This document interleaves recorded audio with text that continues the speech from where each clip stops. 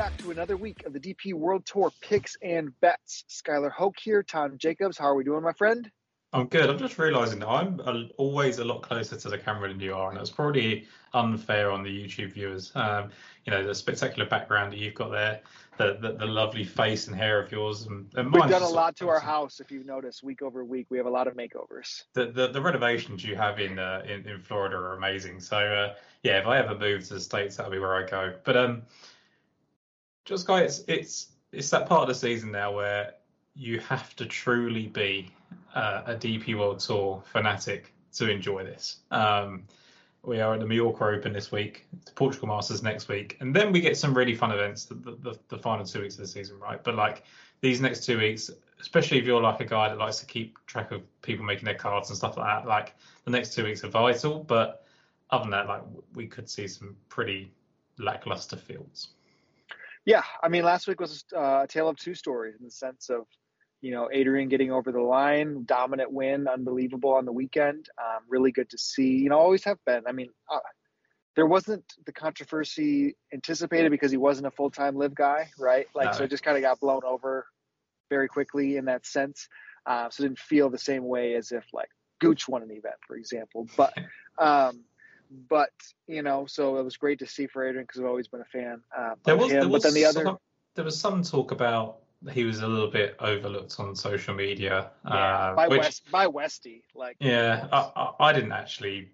I mean, I didn't pay much attention full stop because once he kind of built a 6-shot lead, I was kind of disinterested. But I mean, look, he got the the coverage on the TV, and they're all very fanatical about how he done, and I think he got the props that he deserved. So I don't think there was too much in it, really. Yeah. Little bummer that the win-only selections on my end, Min Woo and Smith, were right around there, third or fourth and sixth, in places in normal weeks with a little bit deeper of odds.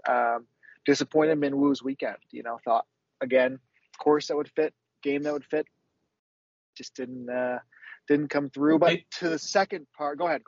It's promising for people that like Min Woo Lee, like yourselves, and me, to an extent, like that he's put back-to-back weeks together. Like that doesn't happen too often for him. So, like, although it's in slightly lesser fields and he's stayed in Spain, etc., like it is a promising sign. So maybe something to keep an eye on for these last couple of events. I don't know if he's playing in South Africa, but he'll definitely be at the DP World Tour Championship.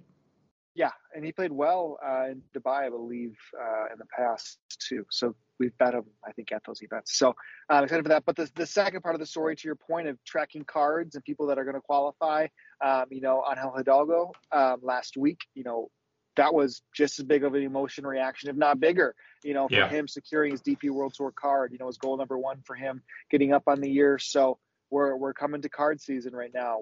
3 regular season events remaining to make sure you are inside those rankings, and like a ton on the line. A made cut. Actually, a made cut normally isn't guaranteed points when it comes to races to Dubai. You got to get like a top. It's just not as many points. You got to play well. If you're sitting outside the number, you got to play well. A lot more on your mind. Is that an extra chip of motivation? Is it even more difficult to win when you're facing it, when the back's against the wall? I thought Ben wrote a really good introduction, Ben Coley, to his piece this week, saying it's difficult for some of the favorites to look beyond the favorites this week in some retrospect because all of them are playing freely, right? They don't have that same stress of having to get a card, having to play well. Their years are decided ahead, and it's just another week for them when, potentially also could it be an extra motivation, and you see the performance like Hidalgo had for his best of the year. So excited for that. Kind of dig both angles as we go to a brand new course, right? We haven't seen this course outside of a senior tour event. San Muntaner. Gosh, that was awful. San Muntaner. That sounds fun to me. Yeah, golf club. The Malar. Oh my gosh, Mallorca. Wow, how can I not get that? Mallorca. I can never double L it. Mallorca Golf.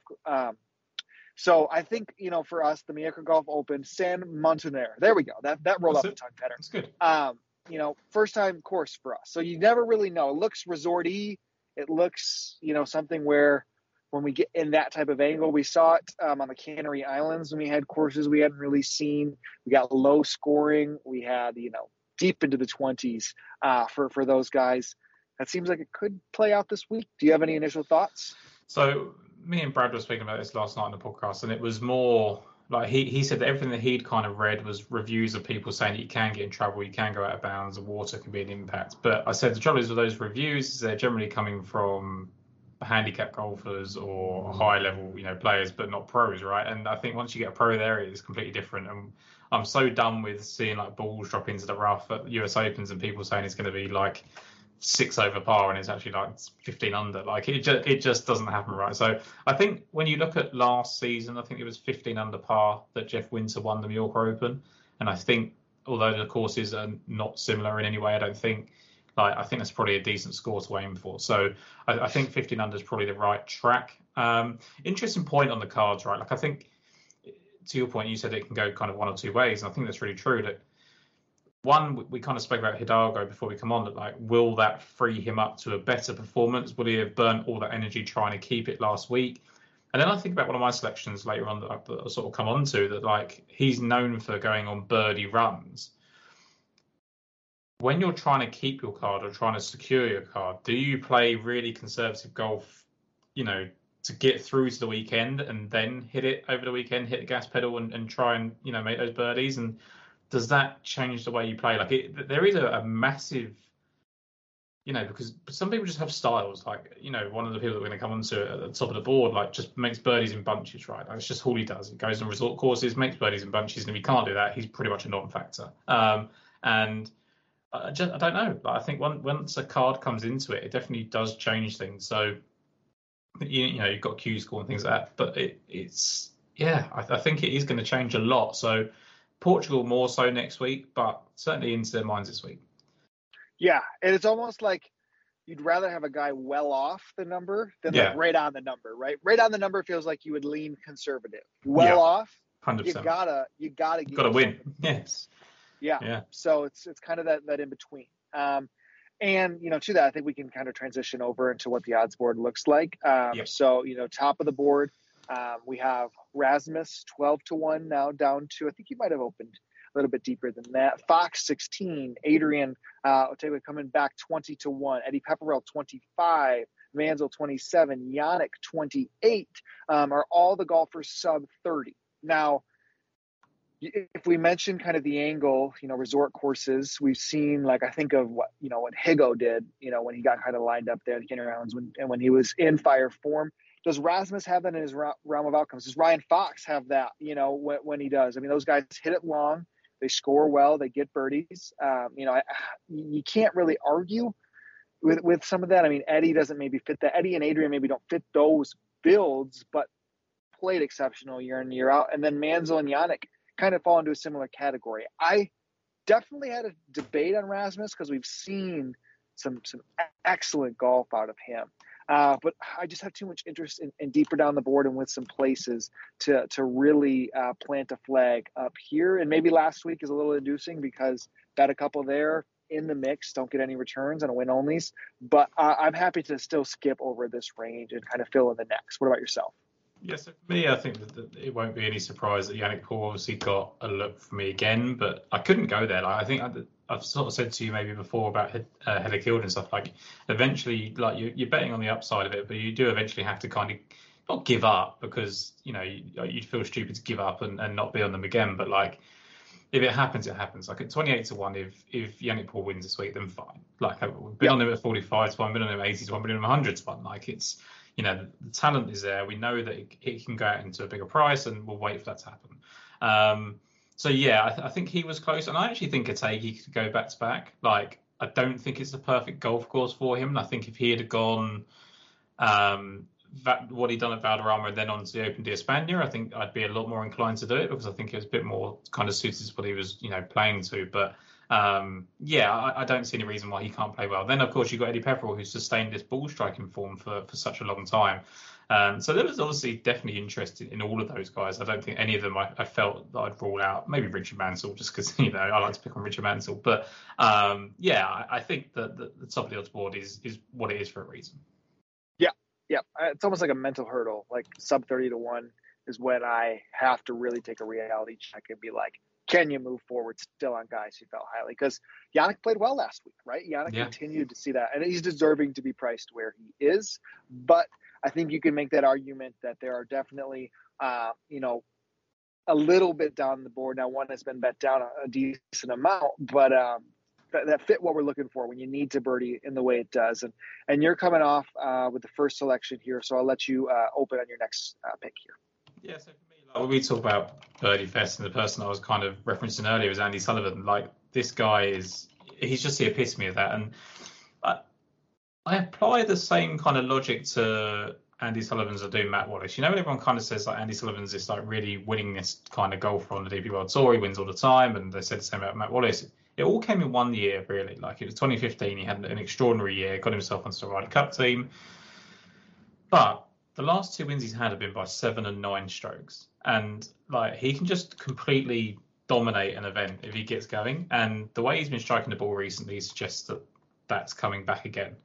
You look at the Portugal Masters by 9 strokes in 2015. The English Championship 2020 wins at 27 under by 7 strokes from Adrian Otegi. So one, that kind of suggests that Adrian Otegi can go low, which is, backs up that kind of point we were just making. But also, just that Sullivan, when he gets in with a chance, can really, go low. So last week he was 5th in strokes gained approach and strokes gained off the tee as well. And that was his second top 5 effort in both categories over the past 5 starts. And if you remember rightly, you obviously do, at the BMW, he was right up there. It was only really the in France where he withdrew, didn't he, after a really poor start, that he's kind of been... Pretty sure I bet him in France too. Yeah, and I think we definitely spoke about him. If not, I bet him as well. Like, because he's got a really good record there, and he's a good player for that type of course. I know I said that he pursues a Birdie Fest, but there are certain courses he can do it as well. So for me, he's like 109th, I think it is, on the Race to Dubai rankings, and 117 is the current cutoff. So I don't know if he needs a card. I think he does. I think he does need to keep his card, but also, more so from that, he needs to get into the DP World Tour Championship. Like, he plays well in the Middle East at times, and that's much more what he expects. So I think he's the type of person that can kind of win here or contend here and then win at Portugal, and really boost himself up that field. So for me, the price wasn't great. Like, the kind of 30-1 number isn't amazing, but the ball striking has been superb. And if it's a resort course, I think it's going to be, then Andy Sullivan fits that bill. Yeah, you can't argue with waking up and seeing him 900 through 13 holes. Like, it feels like it happens quite often. With 7 over through 4 as well. Many. Yeah, true. It's an interesting point too about Valderrama. And we said this after the Offer Dunhill links too, is like, you love to see a guy play well. It just is, icing on the cake. But Valderrama brings in a whole different element of, like, on the standard deviation. I mean, the best player in that field by far missed the cut, right? And you can say it's golf, right? But also at the same time, like, it's Valderrama too. That really amplifies that. Are you looking at Matty Fitz any different this week at Palmetto because of what he did last week at Valderrama? No.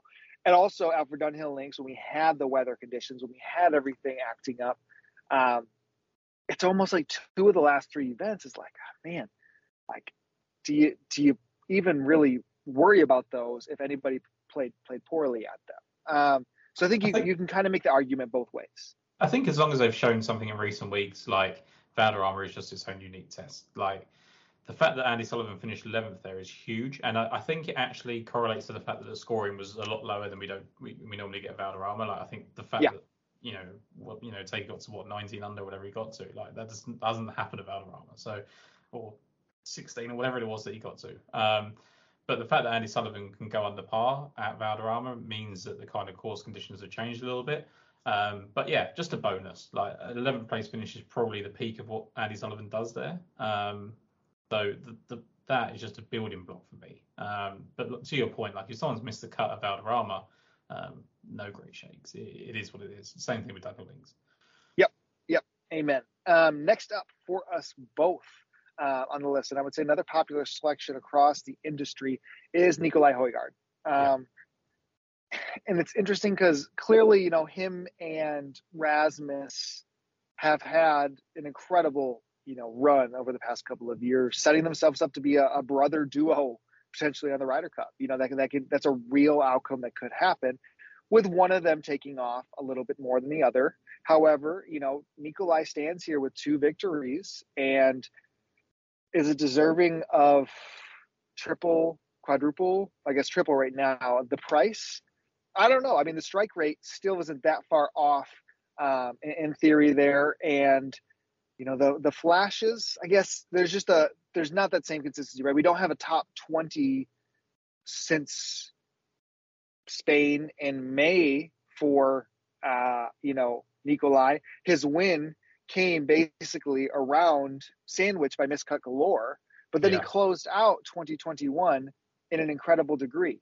So it's just something where I think we're trying to pick a spot for Nikolai, and I couldn't really dream up a better spot when it comes to this type of course, the birdies he puts in, and the price. I think Nikolai kind of fits those bills. Even at 35s, I'm still willing to go there, being a Tuesday when on Monday morning, if you woke up at Nikolai, he's probably 10 points deeper, but still very much interested here because he's somebody who can overpower this with anybody on tour.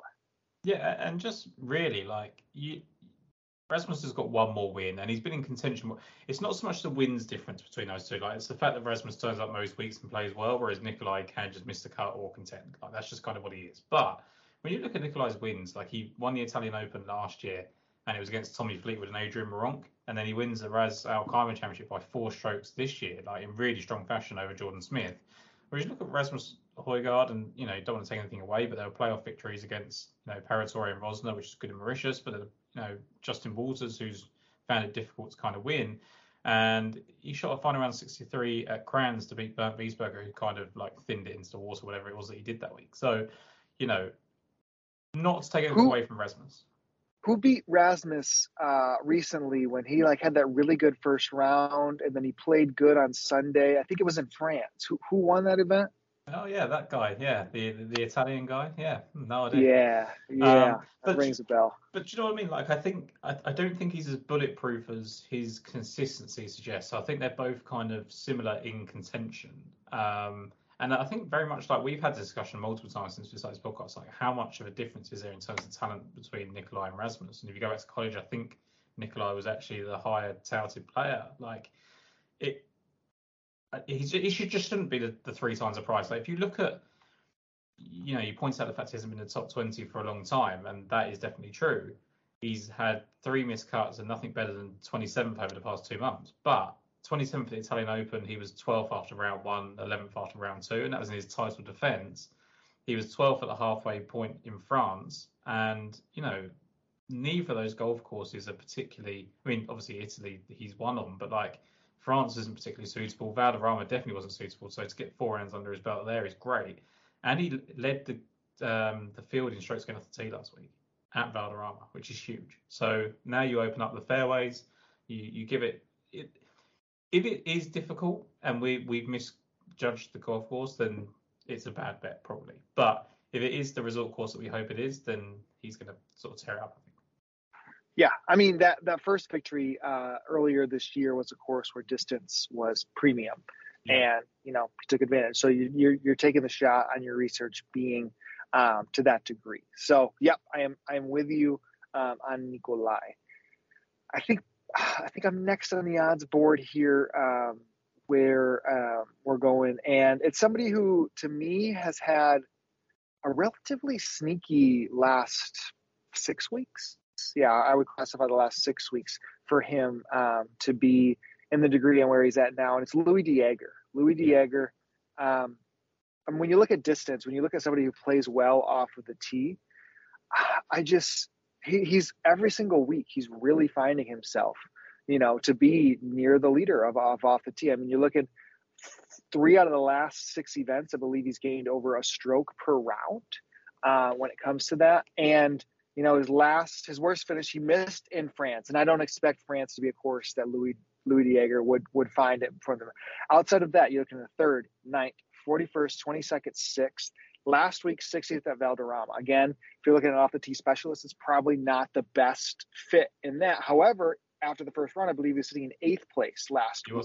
Yep. So, Louis has shown a consistency as of late. And I mean, he was somebody who I think from a talent perspective, we've had eyes on, for a decent amount of time, just hasn't really broke through. I mean, he plays well when he pops down to the Sunshine Tour always. I think his last victory was in the Sunshine Tour back in 2019, had won at the closeout end of 18, just basically dominated that tour. We've seen a lot of those guys have really done well, and they'll pop up for certain events on the DP World Tour, and that's what he's basically has done, right? And I just think he does have that upside. I do like somebody who has won in the past, who has that to his degree, and the number is pretty suiting when I look at players who I think are in decent form. I mean, the longest that we see De Jager currently right now is 50-1 over at DraftKings Sportsbook. So I think that's fair enough for somebody who has shown definite form. I think fits the bill when it comes to course that we're going to set out for this week, and it's kind of showing that form. So I like Louis quite a bit this week. I've had eyes on him for about a month now, and it feels like a good spot to go in. It's interesting because my perspective of Louis De Jager is that he's kind of this fiddly golf course, doesn't hit it that far type player, and you've kind of said it's the complete opposite, right? And when you look at his kind of record, he does play well in South Africa and all those places. I think he does play well, but Mauritius he was fourth, where distance can obviously help you out there. The Czech Masters he was third this year. The European Open he was 12th, where again like the Porsche European Open, where the kind of distance comes into play as well. So English Championship and Hero Open he was 14th, Portugal Masters he was 14th. So when you're given these kind of wide open resort layouts, he actually does pretty well. So a different skill set to kind of what I thought Louis De Jager was, and I think if I'm thinking that, and not to say that I know everything, but like if I'm thinking that, and I think a lot of other people would probably think the same thing. Like he's a South African and he doesn't really dominate anywhere. Like he, and maybe that's why he's the price that he is, because if this was in South Africa, he'd be 20-1, and for sure. And that's just obviously he's got a better chance than this in South Africa, but is it 3 times as likely? No. So especially the field when you consider it. So I don't think we should just overlook him just because he's playing in Spain. Like he's played pretty well in Spain. Yeah, I would put him. I mean, he's probably top 5 realistically in this field when it comes to distance. Let's see. Yeah, they have Wilco, Nicolai, Mansell, Fox, Rasmus, and then next up to that is Louis with an actual sample size. So yeah, it's pretty sneaky when you look at that. I mean, off the T rankings, he's strong off. Yeah, I think it's a sneaky fit for Louis. Over the last 3 months, he's played 37 rounds. He averages 317.7 yards off the tee. So he's a completely different golfer than really I've kind of given him credit for. And that's great. I mean, it's certainly someone I'd be interested in. I mean, he's actually above by like 0.7 of a stroke, but he's above Nicolai Højgaard in terms of distance. So he's right in between the two brothers. So yeah, I think that's great. And he's normally a good putter, and that's what I like too. You kind of have the combination of maybe at these courses somebody who can mash it and somebody who can putt it. Like that player wins. It's just like a simple fact because Nicolai and Rasmus have that ability. Cam Champ wins out of nowhere because he has that ability. Like I think that skill set is a sneaky skill set that can just play at certain spots and you can take it deep because you're going to have to putt this week. That's what we're thinking. Yeah, and I think around the green game gets overlooked because it's something that you can't really like rely on. Like putting, we always say is so volatile, and around the green game it is. Like his numbers haven't been great, but I imagine that he gets punished a little bit because of the distance and stuff like that. So like I think, the more you kind of talk into Louis De Jager, the more I'm interested. So yeah, kind of an awakening of kind of what I thought Louis De Jager was and what he is. So yeah, I'm enjoying that. Cool. So that's next on the list. Is it? I got somebody who's I think they're down to 66-1. Anybody for you in this range as well, or should I tee it up next? You can go next, but I've got one that's kind of 70-1. So. Yep. Perfect. Okay. So next, which is very funny and kind of ironic, I think, in the way that I'm going to go after saying what I'm saying about Louis De Jager, because to push the chips all the way in on a course that maybe we don't know everything about is risky. And we've done ourselves, sometimes you hit, sometimes you're all over and it's the only way it's going to play out. But regardless of that, if you look kind of at the lead-in form and the statistics of Darius Van Driel, I think it's a shorter number than I probably anticipated personally. But I really like what I saw over the last 2 weeks. You know, an 8th at the Open de España, and then 19th last week at Valderrama. And I would put Van Driel up there pound for pound, probably with the more accurate, if not most accurate, golfers that are on the DP World Tour, in my opinion. I mean, if you look at him from kind of like a last 50 round perspective, let's see, if you look at accuracy, he would be, yeah, I guess he ranks about 12th in that on weighted accuracy. And that's kind of his name of the game overall, I would say, is you're just going to trust he's going to be in the fairway every single time. But he's still able to gain a substantial amount on the field off the tee. I mean, he hasn't lost. He lost to the field at the Open de France. Outside of that, he hasn't lost to the field off of the tee since the Porsche European Open. In between there, he has had 5 top 25s. Including the last 2 weeks that we mentioned there. And his irons flashed the best that they have all season pretty much since the Dutch Open, which was in May, and he missed the cut there. So kind of a trend coming in. I just kind of really like that. Again, if you see not corollary, but location type of results, don't think it's a bad thing to kind of put a feather into the cap there. He did play well when we were at the Canary Islands. He had an 8th place there. Last year, which was one of his better finishes. He's also right on that line for a card right now, which is a little shocking when you look at his year, because sometimes you see guys on the PGA Tour that end up getting through because of 1 or 2 finishes, and I feel like Van Driel has had that. But he is literally the guy on the line right now when it's guys who are going to get tour cards. So a ton to play for Van Driel, 66 to 1. I'm in. Yeah, I think it's wise to not go all in on, you know, we saw it in France, right? Like we decided I think it was France where we decided what we wanted from a golfer, and it didn't turn out that way, right? And, you know, it happens, and you do have to draw a line in the sand of what you want to do. But if you're making 4 or 5 selections, let's have one that kind of gives you the chance to take the other side of that. So, I certainly think it's a wise choice. I was a little bit put off by the price. I thought that he was shorter than, you know, Darius Van Driel should be, but that's more of a, if you put a label over his name, you'd probably be absolutely fine. So it just depends how you view it. Yep. I'm cool with that argument. All right, up to you. So Sebastian Garcia Rodriguez is someone that, again, a little bit of a sticker shock in terms of the price this week, I will admit, but I think that's a theme all the way along with me, really. Like, Sullivan was a little bit short, and I wanted him to be. Sebastian Garcia Rodriguez is a little bit short, and I wanted him to be. Like, you're just going to have to take it because it's the Mallorca Open, and we're in a field where there's no one really here. So, for me, 7 of the last 9 times he's played in Spain, he's made the cut, which is, you know, a pretty substantial effort for someone of his caliber. 24th, 6th, and 15th the last 3 weeks in strokes gained tee to green, 21st, 14th, and 38th in approach. He's playing some really nice golf, and if you go back to last year, he was 5th in this event, which is actually his 3rd best performance ever according to the OWGR rankings. He played really well that week and didn't really get much out of it, because Jeff Winter had shot that. I think he shot 2 62s that week. Jeff Winter, I think he opened with a 62 and shot one on the Saturday as well. And you could just see that he was pushing. I think he was 5 shots back after round 2, had to push. He was 6 going into the final round back and all that sort of stuff. But what I liked about him is he never really lost composure. He kind of stayed there all week. So I think that there's more coming from Sebastian Garcia Rodriguez to suggest that he can. Whether he can win or not is up for debate. But he was 5th at the halfway stage at the Italian Open.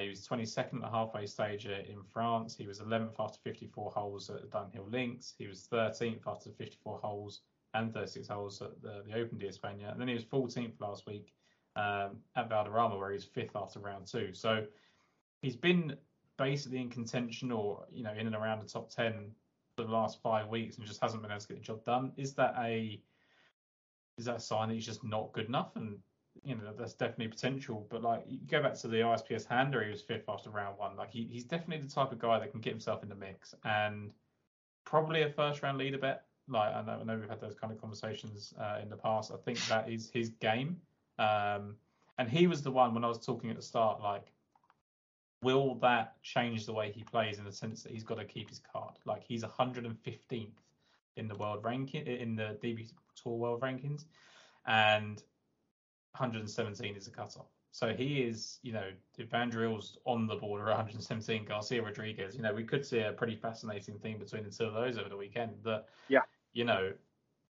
can he still do what he does, which is go lights out and just hope he makes a score and hangs around? Or will he have to be conservative and then shoot over the weekend? It could go into his mind. I don't know what type of attitude he has. But to me, that strikes me as something that could potentially weigh in. So that would be the one negative. But otherwise, I think he's got a great shot at contending. Yeah, my one negative would be every single time I feel like Sebastian Garcia Rodriguez lines up perfectly for an event, he finishes dead last. Yeah. I've had that happen multiple times when betting him. But this is an interesting fact. So if I look at the last 2 years of events that have been played in Spain on the DP World Tour, there's a good amount of them. So golfers who have played in at least 4 of them, or let's say, I guess if I stretch it out, 5. Let's say at least 5 of these events, because these guys tee it up. No, 4. We'll use 4 as a cutoff here. First, Adrian Otegui. So we're Spanish golfer there. Second, Yannick Paul. Interesting to our earlier argument. Yeah. Third, Angel Hidalgo. Okay. Again, to rank that high on a list like that is impressive, where there's at least some type of a sample size, 4 events. Fourth, Alfredo Garcia Heredia, another Spanish golfer with not that much business doing at the top of a list like that. And then you keep going down. 5th would be Ryan Fox. 6th, Sebastian Garcia Rodriguez. So we're looking at 4 of the top 6 spots being taken by Spanish golfers. 3 of those odds way down the board, right? Sebastian Garcia, like you mentioned, it just fits the bill of you probably should think about having, a home golfer on your list, because it just elevates their game. Like, it's something that's really cool to see. And it's those that are thriving in those moments. It's awesome for that. So I think there's just something hidden in the numbers that you can find when you look at there, because golfers have definitely shown up when it matters the most, and they have a lot of people supporting them. And I think, like, further to that, like you say, there's a lot of events for the Spaniards, and not only that, they're kind of the similar events. Like, they are these resort events. So you look at his performances. Mallorca last year, I've already spoken about, 5th place. He was 6th at the Portugal Masters in 2020. It's not Spain, but it's neighbouring, and it's a similar sort of event, right? Then you go to Tenerife Open 2021. He finishes 8th. Like, they're all the same sort of event. They're all the same sort of area of the world and all that sort of stuff. So even at the Andalusia Masters at Valderrama, which shouldn't really be suitable, he's played well there as well. So Catalonia Championship, all his best finishes, if you're looking, you can go down to 50 performances on the world ranking sites now, which is probably too many, right? But a lot of them are Spain. Like, he's got a 2nd place finish at the Open de España, which is his best finish on the Challenge Tour, 3-time winner on the Alps Tour, but otherwise he hasn't really broken through. So there's definitely a concern that he won't break through. But I think for a top 5, and definitely for DraftKings, I think Sebastian Garcia Rodriguez makes a lot of sense. Yep, I'm there. Let's pick up a little pace here as we close out. Still long shots. I got 3 selections left. Each of us are on one of those guys, so I'll let you talk. I'm a golfer who we really need the putter to show up for this week. But if I go into my final 2 selections, first one for me would be, and it looks like still triple digits in one book here stateside, Alex Fitzpatrick. I'm going back to the well. Yeah. We don't know what he is. What he has been is pretty darn good. for still getting to have 100 to 1 on this golfer. I mean, last week, we saw him exceptional with the irons, did not putt it very well. I mean, lost, I think, over like 4 strokes putting, there, T37, blows his brother out of the water. It was almost a little difficult, I felt, even with him and Norman, not to see them push on a little bit, because there was definitely times they were inside the top 20 with opportunity. I think Alex Fitzpatrick can break through in a huge way, and he doesn't have status anywhere next year, right? He's kind of in this no man's land. He's one of a perfect example: win or go to Q school. Like, that is what he's going to have to do. He's going to get sponsor invites. Maybe he's going to be okay. But, for somebody in that position, you are motivated to play well and to win. So I think Alex Fitzpatrick is one for me. Second golfer that I'll be going into, and another one that I've kind of had my eyes on for a good amount of time. It just feels odd just to see him play as well as he has. Is Andrew Wilson. Andrew Wilson, 130 to 1. And Andrew Wilson is just somebody, if you look at kind of recent form, 11th last week at Valderrama. He first popped on the radar when he was 16th at the Italian Open, followed up by 26th at the Kazoo Open. Best finish of the year for him, where is it at? In Spain.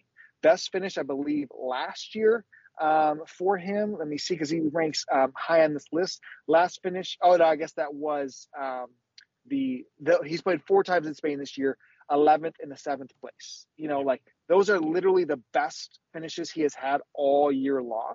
And that's somebody who I kind of like that. And his game, I don't really know, all that much about him. He's better than field average at distance for sure. Has gotten hot with the putter over the last stretch. We've talked about that skill set being something you like. 130 to 1. He had a really, really, really good end of the year last year on the Challenge Tour. Like he had a sneaky strong season on the Challenge Tour without a win. And that's enough for me to know that the kid can play. I guess I say kid, he's up to 28 years old now, but I think he's a strong bet at 130 to 1 with upside there. So that does it for my card outside of who we're on together. If you want to run through your final selections. Just a couple of quick words just before we move on. Like I think like Alex Fitzpatrick is top 6 in both approach and tee to green over the last 2 months, which is basically when he's been playing. So that's just huge, right? And I think to your point, like he does need to win. I think he knows he's going to get the sponsors invite, so the pressure's not the same, but he also wants to prove himself, right? So that's key. When you talk about Andrew Wilson, those being his peak performances, like this season, they're the peak performances of his career, right? You look at he was 3rd at the Open to Portugal. Again, Portugal not too far away from Spain. ISPS Handler 7th. He finished 32nd at the Open Championship, which was nice in 2019, but 3rd at the Emporter Challenge on the Challenge Tour, which I think is Spain as well. 11th at Andy Lucia Masters. Again, I just like the fact that he's done it on both kind of resort and tough golf courses as well. It gives you that kind of variety there. He was a good amateur too. Looking through those numbers, like he was a strong amateur. Yeah, so I think maybe he's just one of those people that it takes him a long time to figure it out, and now he has, right? And we'll just see where he goes from here.